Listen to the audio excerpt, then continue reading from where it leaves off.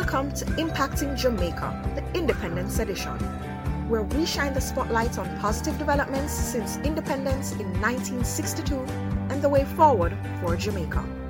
We also highlight positive happenings, activities, projects, and investments at every level, across every sector, to inspire, motivate, and excite people everywhere.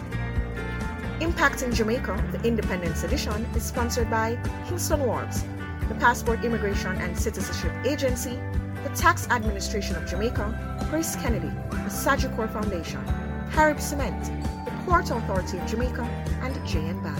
I'm with Ms. Simone Murdock, Corporate Services and Client Experience Manager at Kingston Wharves Limited.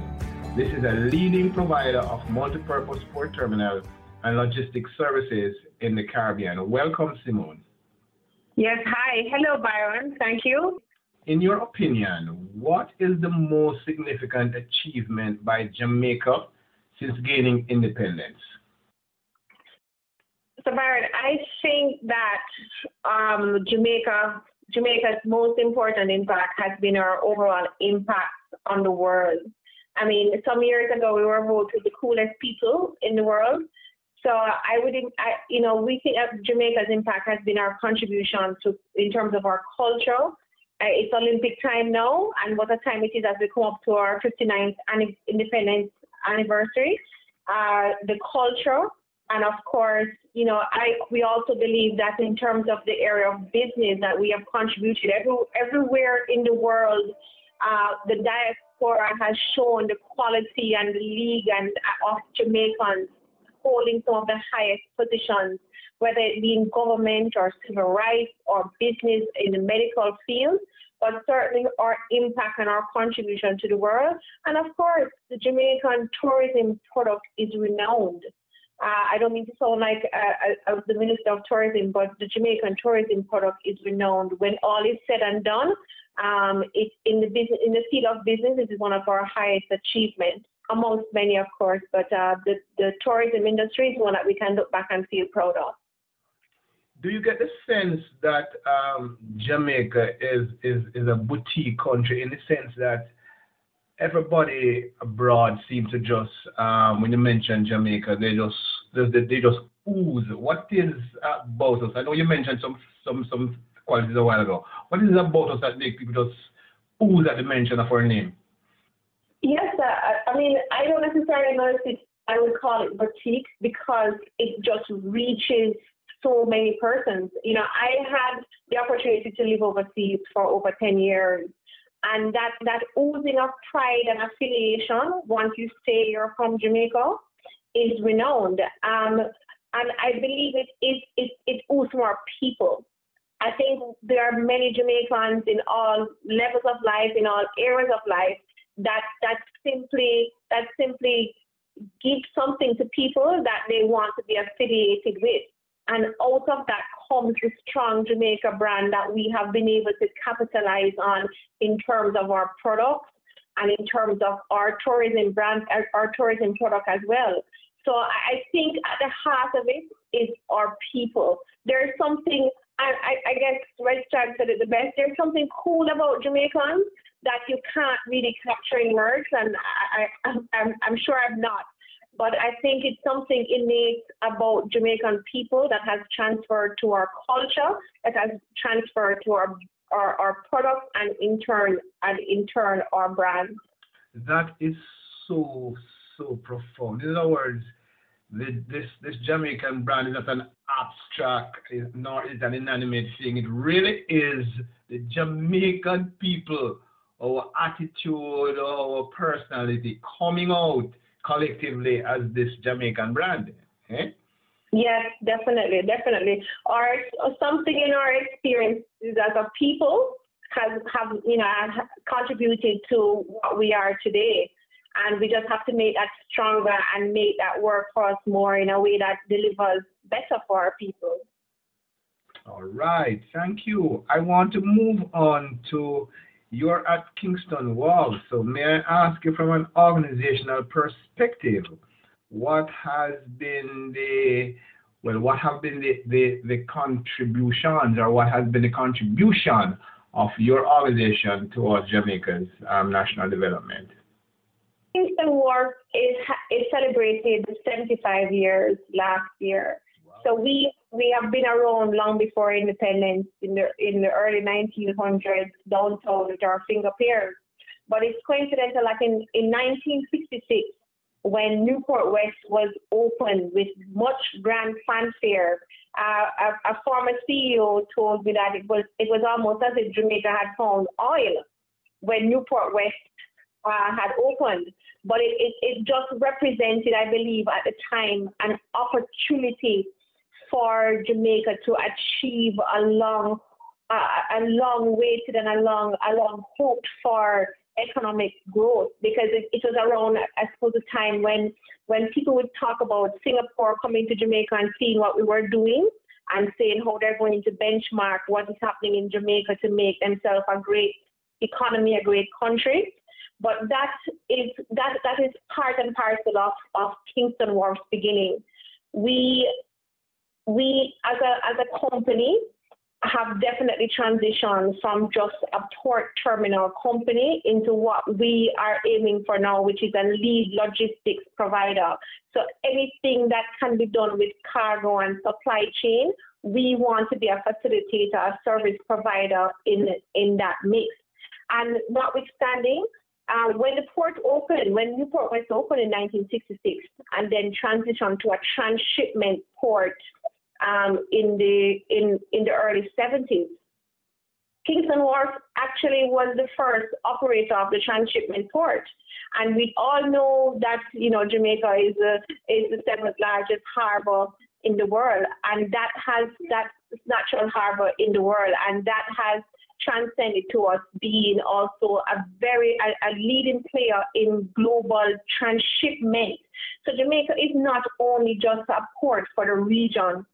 Jamaica is a port for the world, because through Jamaica, cargo connects to many countries in the world, almost every continent in the world. Cargo is transshipping through Jamaica. It's called a global transshipment hub, and one of the better global transshipment hubs in the region. So in everything Jamaica, we look about with Talawa, in this port business, we are also little but with Talawa in terms of our operations. And of course, if we come back now to the simple economics, the port in all its activity is a catalyst for development, because we are island nation. We're island nation, so everything passes through a port of some sort. And in that, the port can offer multiplier effect, because the port services, the transport services, the port users, of course, we've been always pushing for export. I know we're not there as yet, so I know that is one of the opportunities that we want to make use of in the next 59 years of our independence. But there are multiple economic multipliers and multiple economic opportunities induced either directly or indirectly through the port. In the port business, we say that the port is a funnel to economic development. And now, a word from our sponsors. The land, the people, the culture.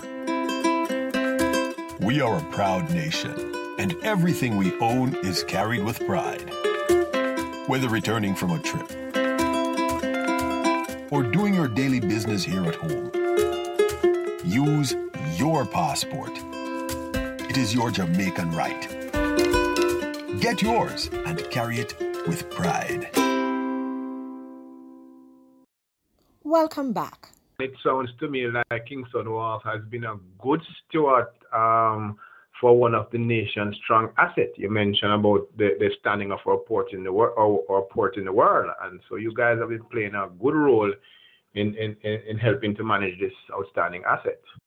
Kingston Wharf has been awarded 5 times the Caribbean's leading multi-purpose terminal in the region. So again, we are capitalizing and positioning ourselves as regional leaders. And as I said, the port of Kingston as a whole is a global player in terms of the port and logistics. But that opportunity now we look forward to in Kingston Wharf next 75 years.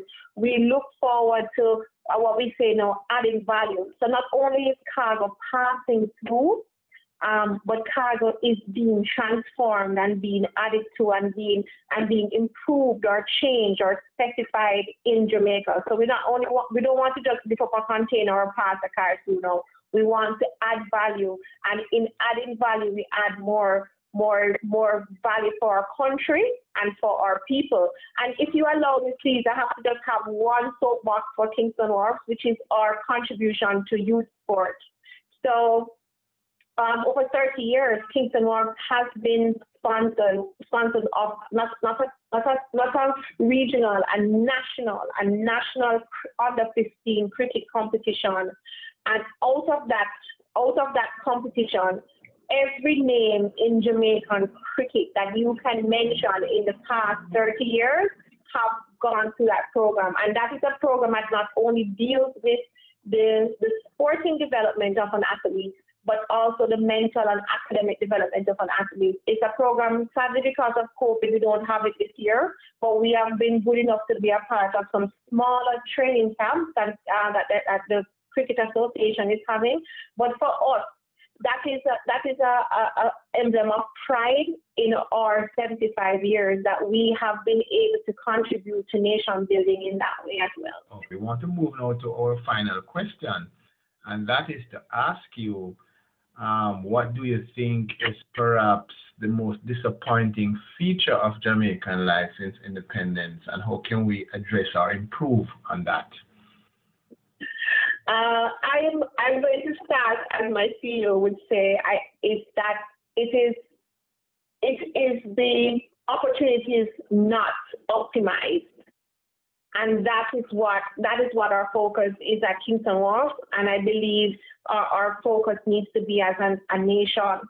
So the things that we have long aimed for and know that we have the potential for, it's almost like that thing that the ministry has, every child can learn, every child must learn. Right. So we know we have the potential as a nation. So we need to move from knowing the potential to maximizing and materializing that potential into real deliverables for our people. So our people can have the opportunity that a nation that Jamaica can provide. And I think that is the greatest loss for us. I mean, the diaspora is evidence of that.